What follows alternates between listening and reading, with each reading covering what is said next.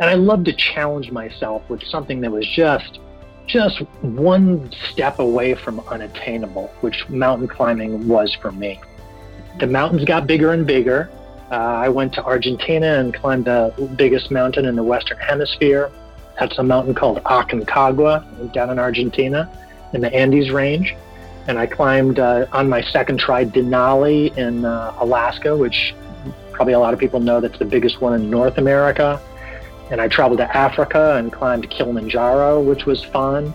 And then, so the next biggest one was Mount Everest to try. And I promptly went in 2007 and did not make it.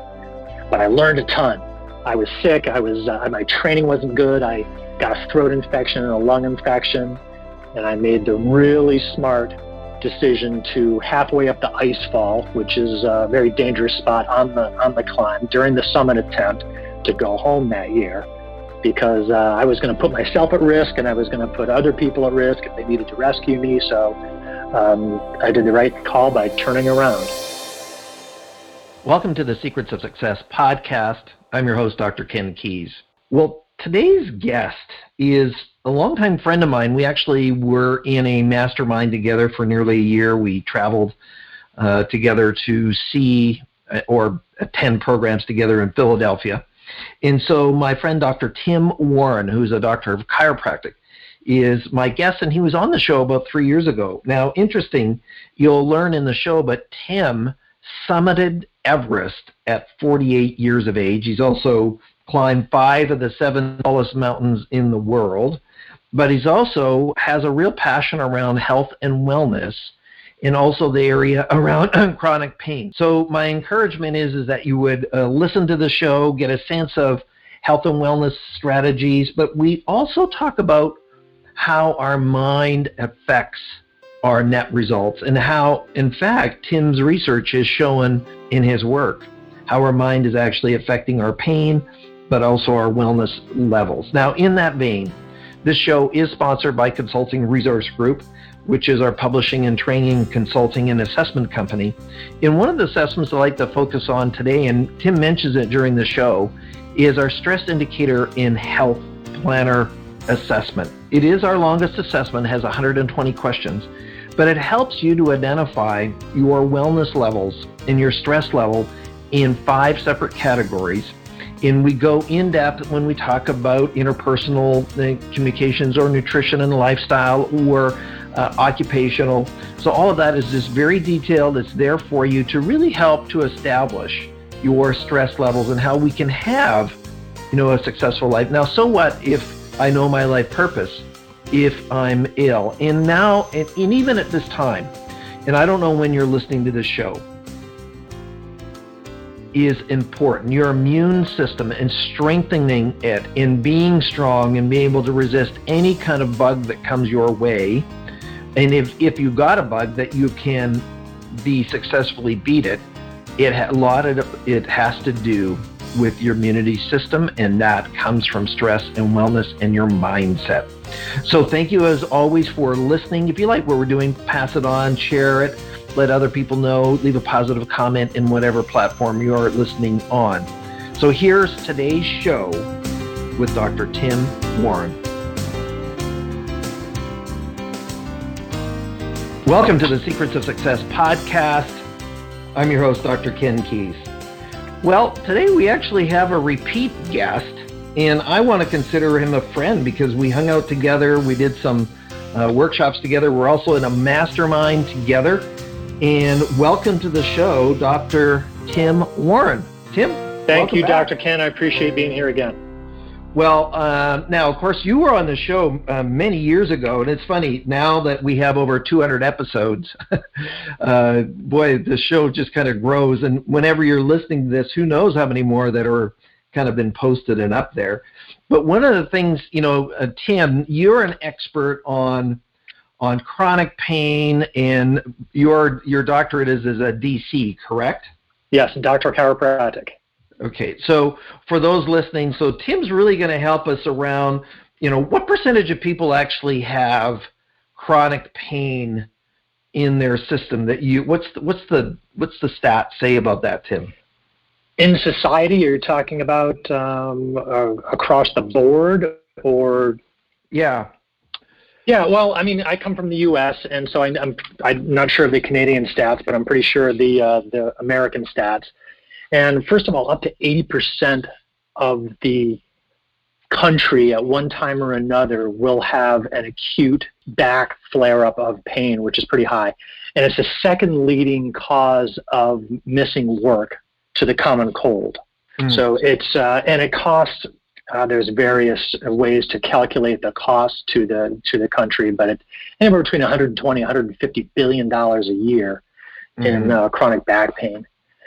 Well, and that was, as a chiropractor, I got into practice in the late 80s, and one thing I started to see within a few short years was that there was a lot of other stuff wrapped up rather than what their complaints were coming in. There was a lot of psychology. Yeah, for sure. Now, Tim, not to interrupt you, but I want to back up just a minute, because we, of course, had your previous show is in the archive somewhere in the 3 years ago, depending on when somebody is listening to this. But what I think the listeners need to know, that you're an individual who, almost at his 50th birthday, just a couple of years short, climbed and successfully summited Mount Everest. Is that correct? That is correct. So when you think about it, and now, of course, there are some people who have biologically better oxygen levels than others. What was driving you to do this feat? And then, physically, what's the demands to kind of summit Everest? Well, I wouldn't advise it to anybody unless you're called like I was, because it's pretty unhealthy for a health-oriented guy and a natural health-oriented professional. Not the healthiest thing in the world to do, but it was my dream for a lot of years. And I got that dream initially because my parents were kind of crazy, and we lived out of the box, and we traveled around the country a lot, and we camped out everywhere, coast to coast. So I got a healthy love for the outdoors from an early age, and did a lot of hiking and backpacking with my family early on. And then in the early 90s, I was in practice for a few years, and I started to technically climb, do ice climbing in the winter up in New Hampshire, and a lot of backpacking and rock climbing outdoors in the summer in the states around Rhode Island. I'm on the East Coast. And I just started to want to take that to the next level. And I decided to go out and take a bunch of courses out in the Cascade Range in Washington around Mount Rainier back in the 90s.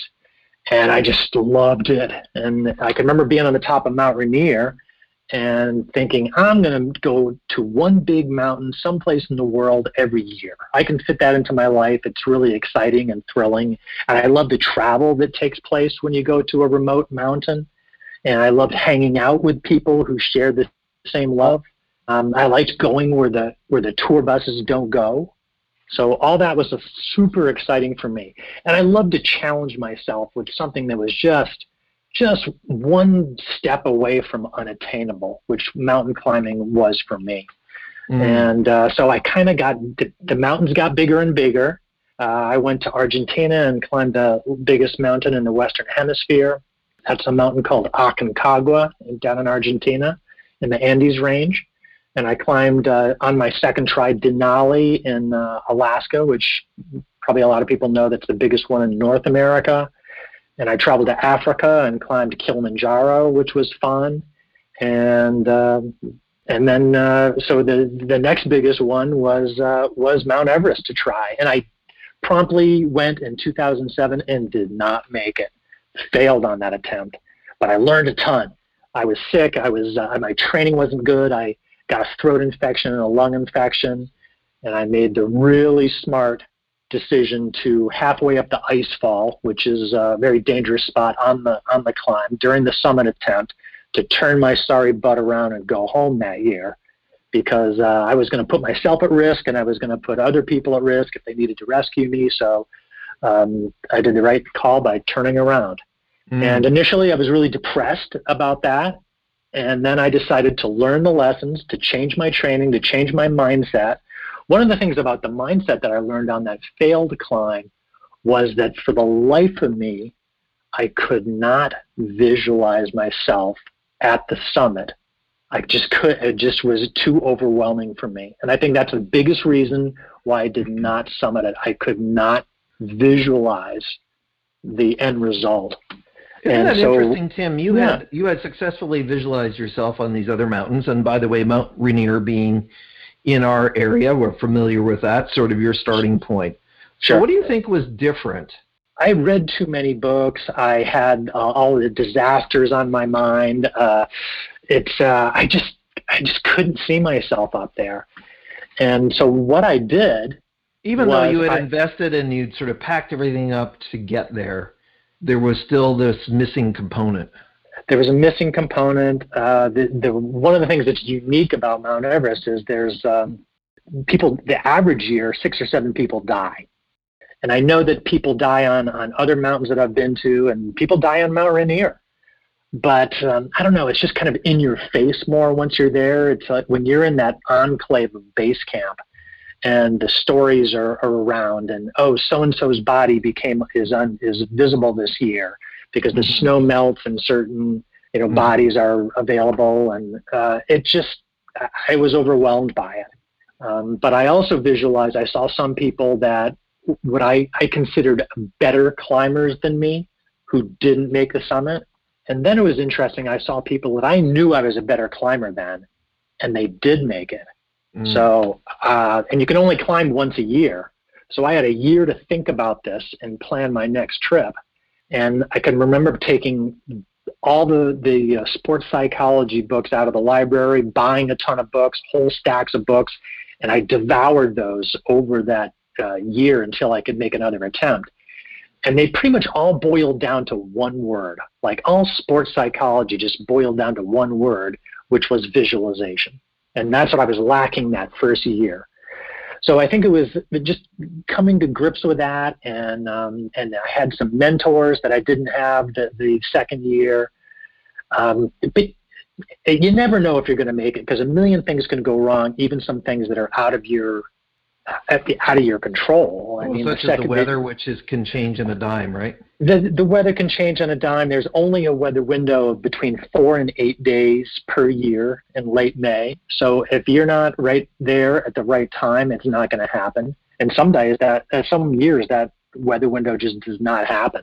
Last year was kind of one of those. There was like a day and a half of the weather window. Hence, that's why you may have seen all that those photos of people just wall to wall, way up high, which was ridiculous. So right. Now, how many people normally try to summit, and then how many make it? Do you know what kind of the numbers are? Nobody's climbing this year because it's been closed due to the state of the health of the world right now. But an average, there's been a lot more recently, and there's a lot of reasons for that. But maybe 300 or 400 a year attempt and make it. Not on attempts. So maybe like double that amount of attempts, and 200 or 300 make it to the top every year. Okay. Wow. On average, the last few years. So when you think about what you learned in that year around visualization, how does that apply to the listeners, the Secrets of Success listeners, and how I might apply that to my life? I think one of the biggest things is, now this kept me alive on Everest both years, was, life is very simple when you're climbing a big Himalayan peak. And so what do you have to take care of? You have to take care of your body temperature. You have to the high-tech clothes we wear, we can vent, we can zip things down or up. And the weather is so changeable. Even within 30 seconds, it can change 60, 70, even 80 degrees Fahrenheit switch between. It's just a schizophrenic environment. Wow. And you have to adapt to that, and you have to be aware of that, because if you sweat a little bit and get moisture, you're going to get frostbite and you're going to lose body parts. And if you get chilled or cold, you're going to get frostbite in your fingers, and sometimes you can't even tell until later. So you can't sweat and you can't freeze. So you have to constantly just kind of scan this dashboard, almost like a dashboard of your car. When you scan a dashboard in your car, you can see your gas level, you can see your speed, you can see all these things instantly with a quick scan of how your car is functioning. And the same thing kept me alive on Mount Everest. You kind of scan that virtual dashboard of where you're at. Am I drinking enough? Is my focus right on? Am I keeping my emotions damped down a little bit? Is my ice axe buried into the snow? Are all my crampons, which are the spikes that you have on your boots, are they all locked into the ice? Am I clipped onto the rope if there's a rope? Am I safe? So all this stuff you have to constantly scan, and it's like your virtual dashboard of survival. And so what that is essentially how everything looks right now in the present moment. And that's what keeps you alive on Everest. But in real life, we're a little more complicated than that. Life's more complicated, and so there's more things. So when you look at, if you're driving your car, you have your windshield, so you're looking down into, which is your future and your goals and your whatever happens to be on autopilot going in that direction. And then of course you have your present, which is your dashboard, but you also have these rear view mirrors and that's kind of like your past. So you have your past, your future, and your present all wrapped up into one. Mm-hmm. And the day-to-day existence of life, those are all up in the air. They're all like juggling. And I think it's really important to just stay in the present and with one eye towards the road ahead. So I think we're really successfully navigating life and work and at home and with our families and all aspects of our life is if we can successfully have one eye on the present, but one eye down the road into our future and our goals and what we're shooting for down the road.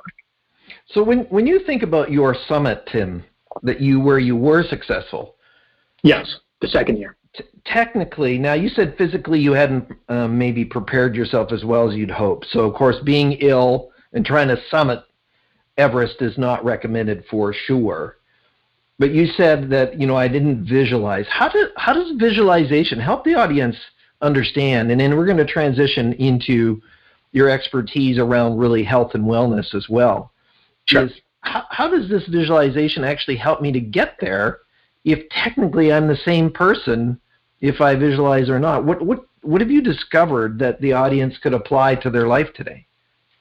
Well, I realized the first year, the unsuccessful year, was that my mindset was in the way. And I'm convinced that with that mind-body connection, that's what kind of lowered my resistance. And I became more susceptible to the germs that float around that environment over there, and that's why I got sick. The second year, of my mindset and how that was important, and the visualization, I came up with a very distinct visualization of what I wanted to see occur on my second Everest climb. I wanted to have. I visualized how I wanted my body to feel, how I wanted to be strong and focused and powerful, all these strong words. And I boiled them all down to one page, two sides of one piece of paper that I constantly had in my front pocket. And my idea was, if I ever got in trouble, if I ever wavered, if I ever lost my self-esteem, if I was really in a bad place, or if I was exhausted, I would pull this one piece of paper out, review that, and I got to tell you, I still have that piece of paper. I've made hundreds of copies, and I've shared those to groups that I speak at and everything. And it still brings tears to my eyes whenever I look at that crumpled, yellowed piece of paper, because it was so powerful then at a very important time, and it's still really important for me right now.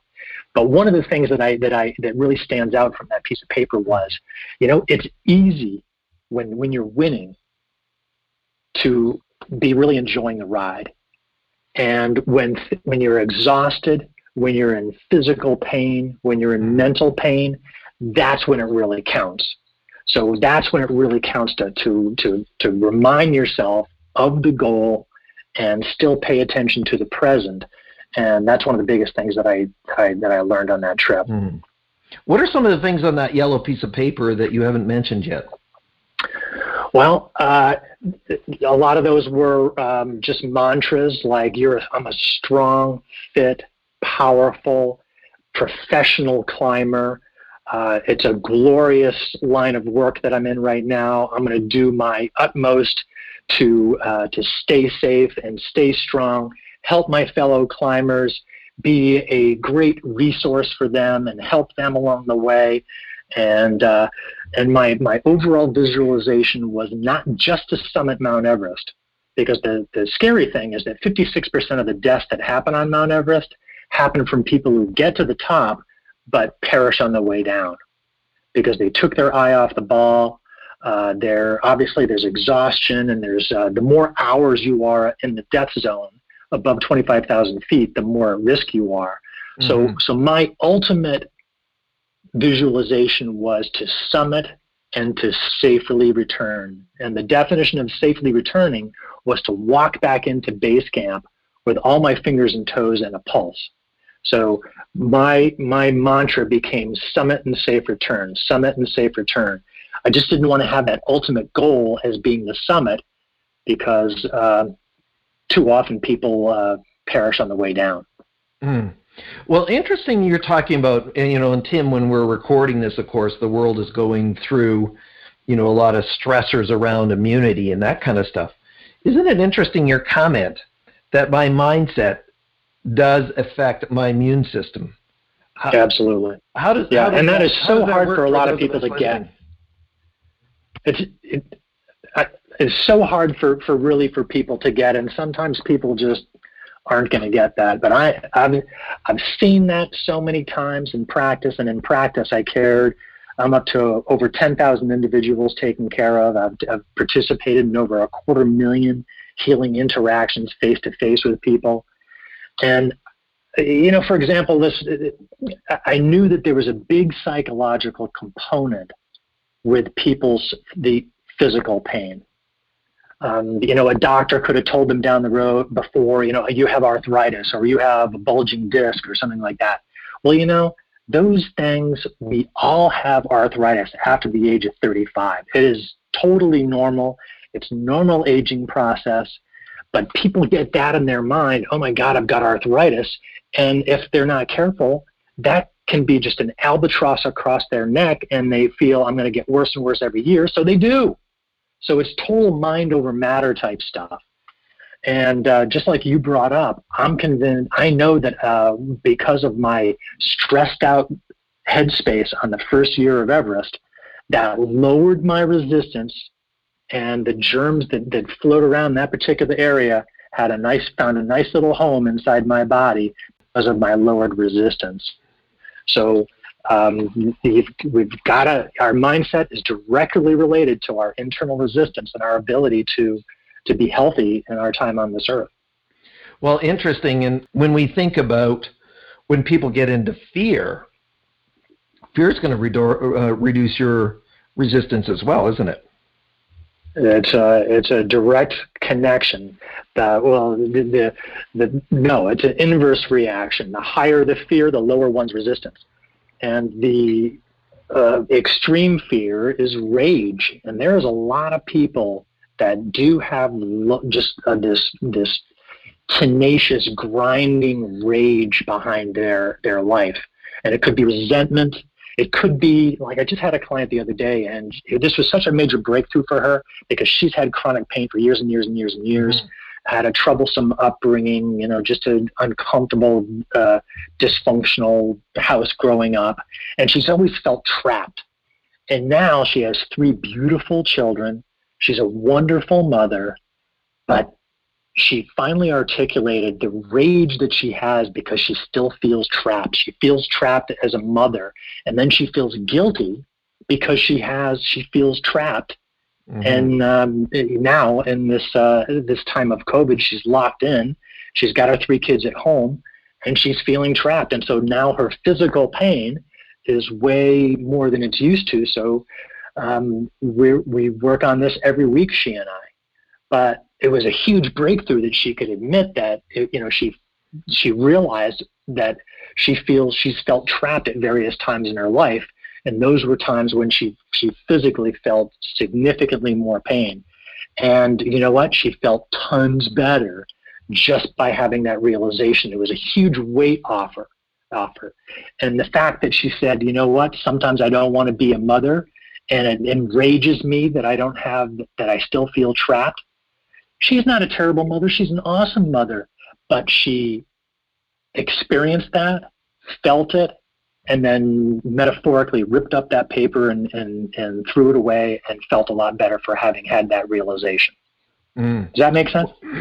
Well, it makes total sense. I mean, a lot of people, this mind over matter, or what I think I do become, all of those things are true statements. And I think a lot of people dismiss it, or they don't really take it seriously, that my mindset has significant influence over my condition, both physically, mentally, emotionally. So all of those kind of fit into that. So with that, Tim, I just want to, and thanks for all that, I just want to transition a bit. When we think about, individuals, and I know, as a health show, we're usually pretty general, but the reality is I suspect a very high percentage of people listening have had chronic back pain of some sort or another, and this is some of your new work around people getting rid of that. So let's just kind of transition to that, Tim, and say, okay, what is it that you're teaching individuals so that I can reduce or even get rid of chronic pain?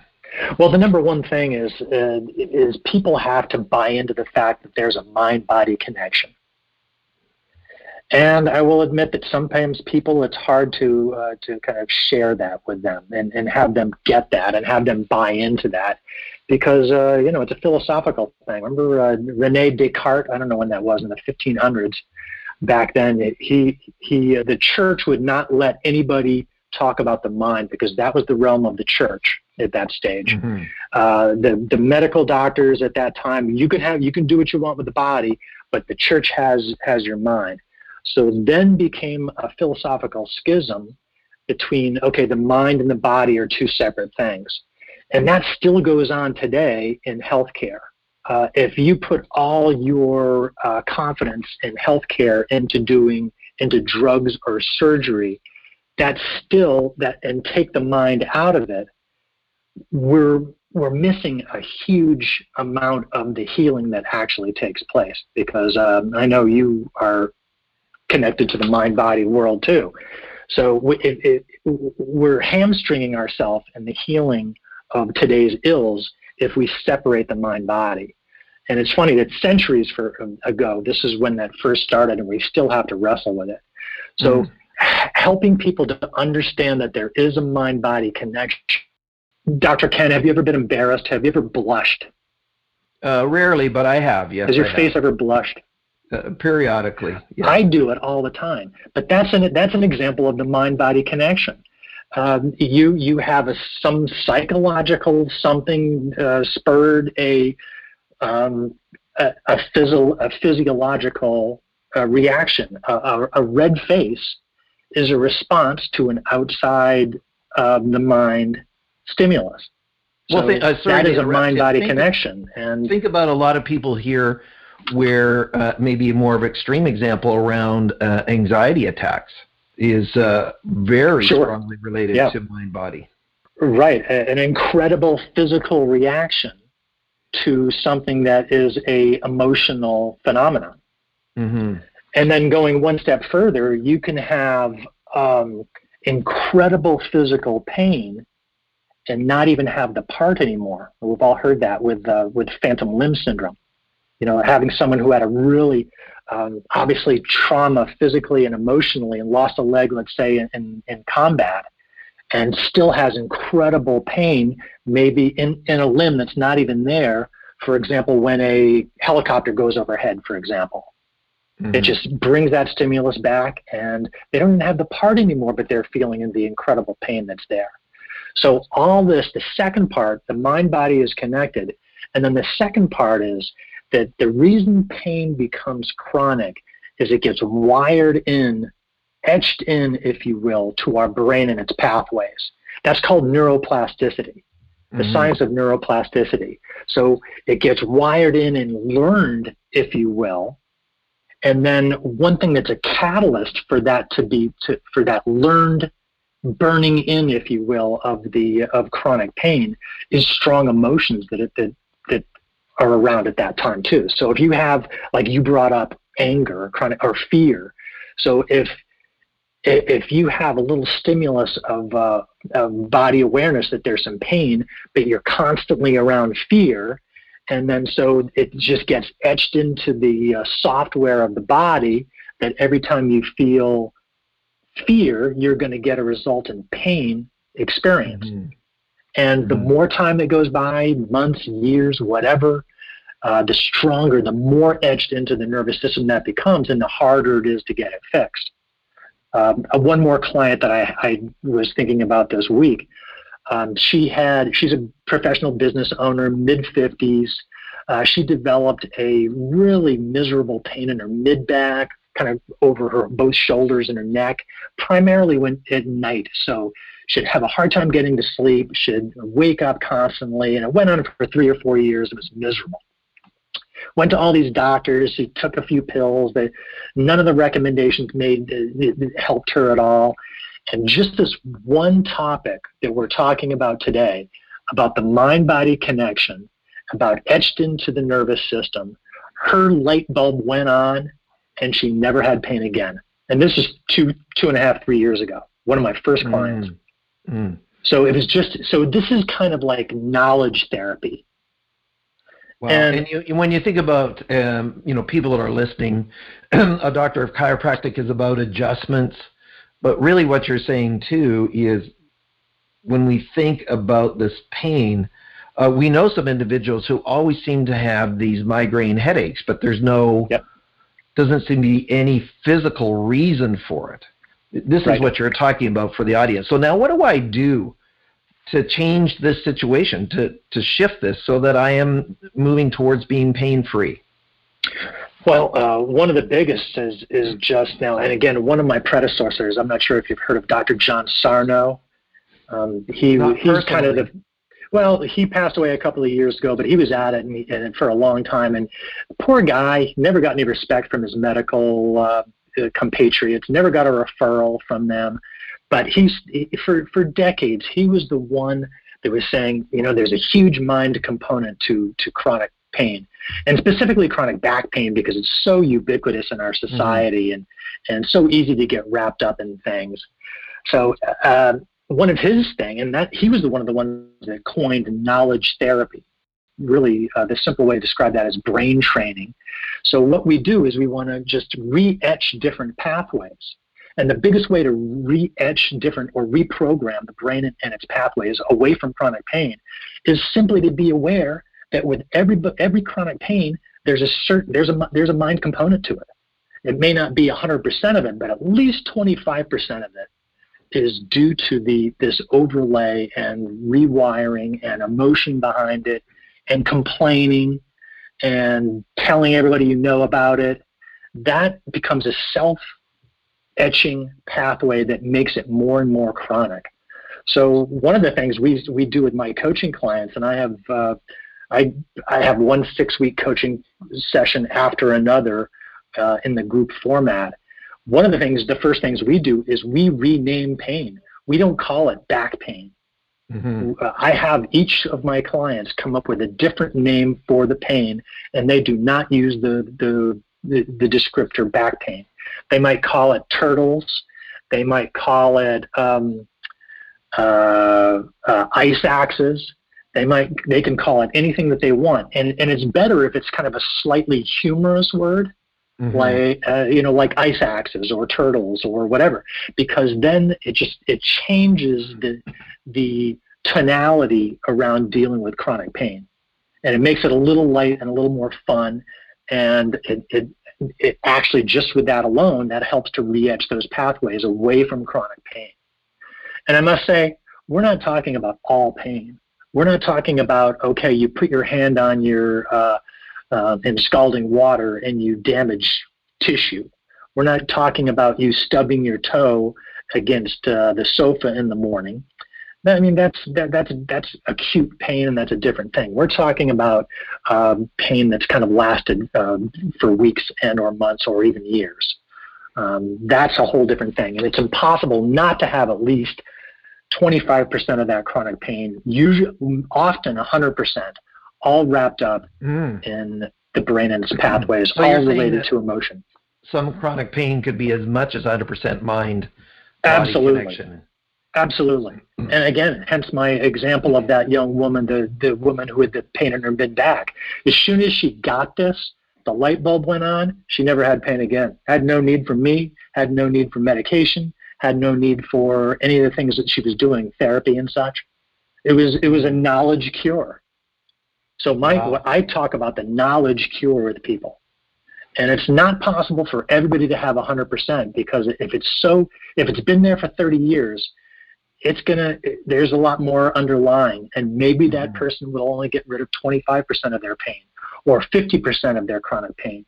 But if you take someone and who's open to this knowledge therapy and learning, and if they knock out 25% of their pain, that's the difference between enjoying your life and being miserable for the rest of your life. That's huge.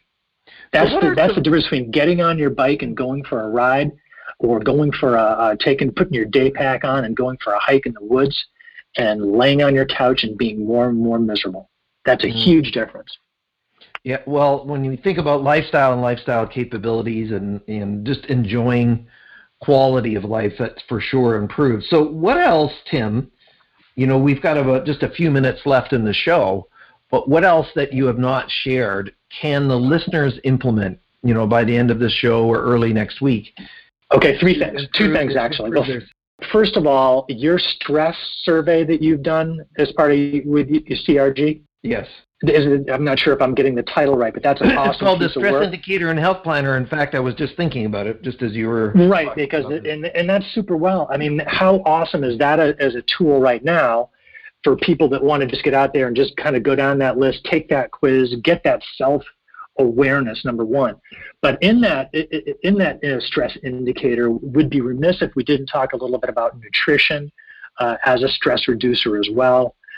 In America, they call the average American diet the SAD diet. Have you heard that, Ken? Oh, of course. Yeah. The standard American diet, what kills us, what gives us strokes, it's what gives us heart attacks and diabetes and type 2 diabetes and all this kind of stuff. And so one of the things, all my clients, I put them on the free app. What's that? Which is Dr. Michael Greger's from nutritionfacts.org, which is a nonprofit, and it takes all the hype and the sales out of nutritional mumbo jumbo, and it's a daily checklist, and it's called the Daily Dozen if your clients want to search for that.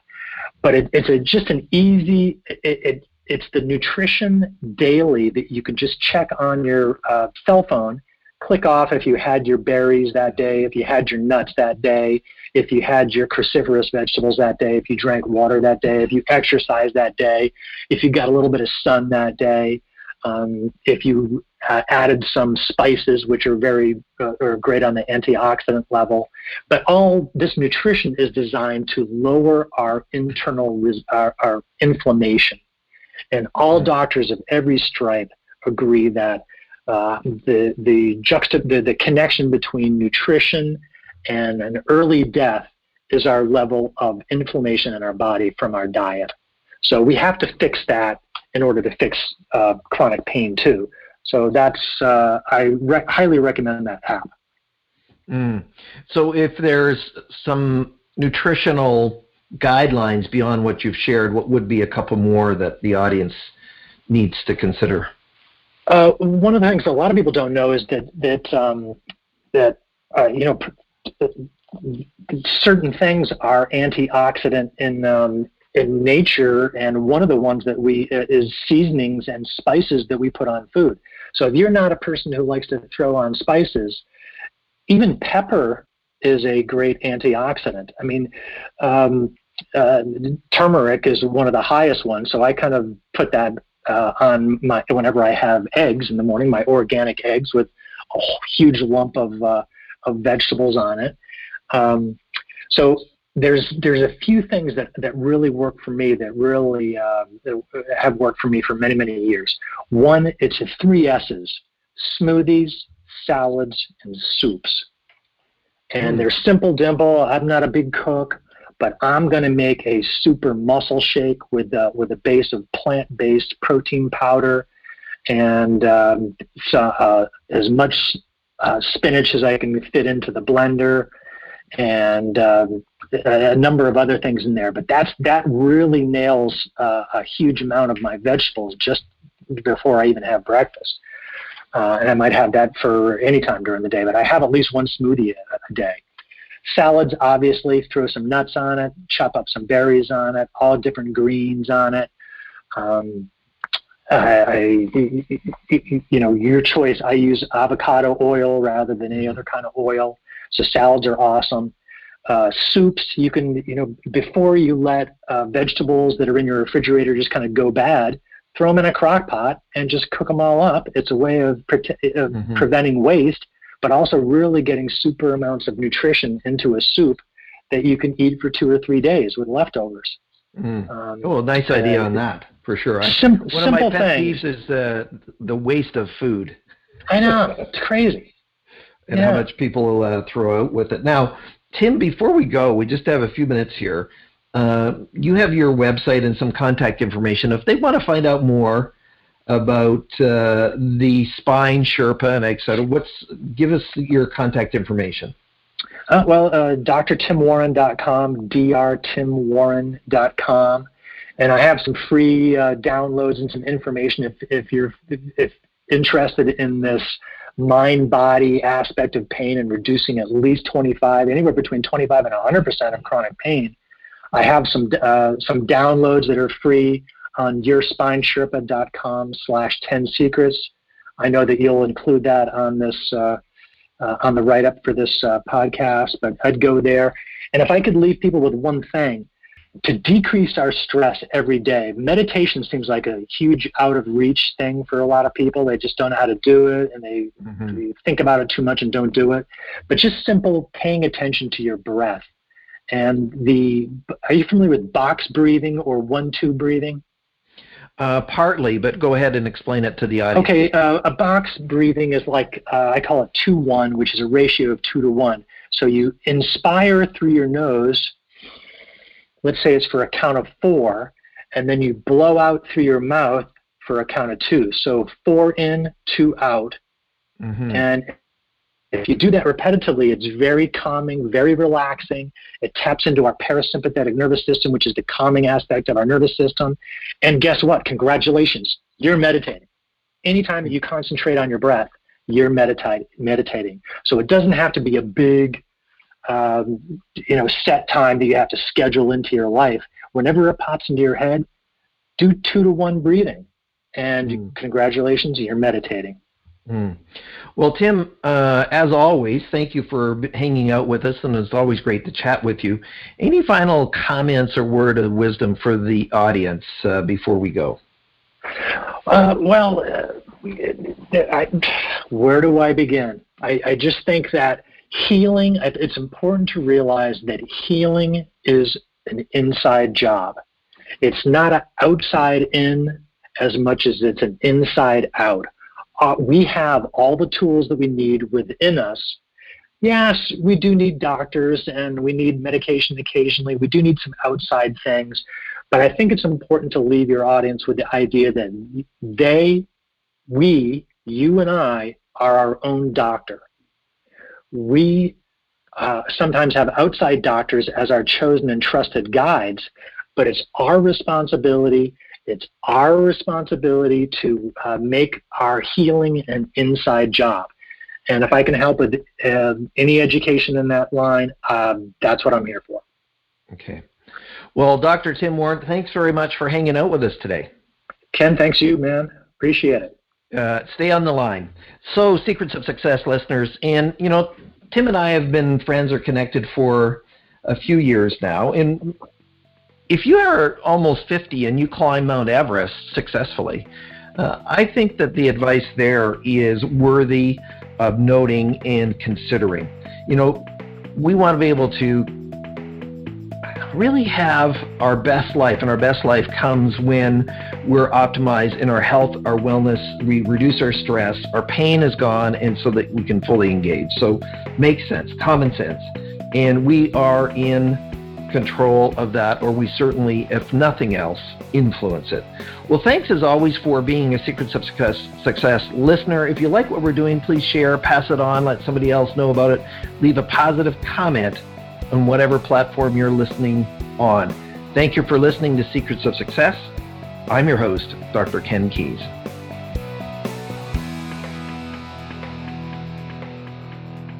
Thanks for exploring the secrets of success with us. If you want to keep the momentum going, log on to crgleader.com. Scroll to the bottom and sign up for our inspirational emails. You can also take your success to the next level by following us on Facebook and Twitter and connecting with Ken on LinkedIn. We hope you have a great week and look forward to you joining us next time for the Secrets of Success podcast with Dr. Ken Keys.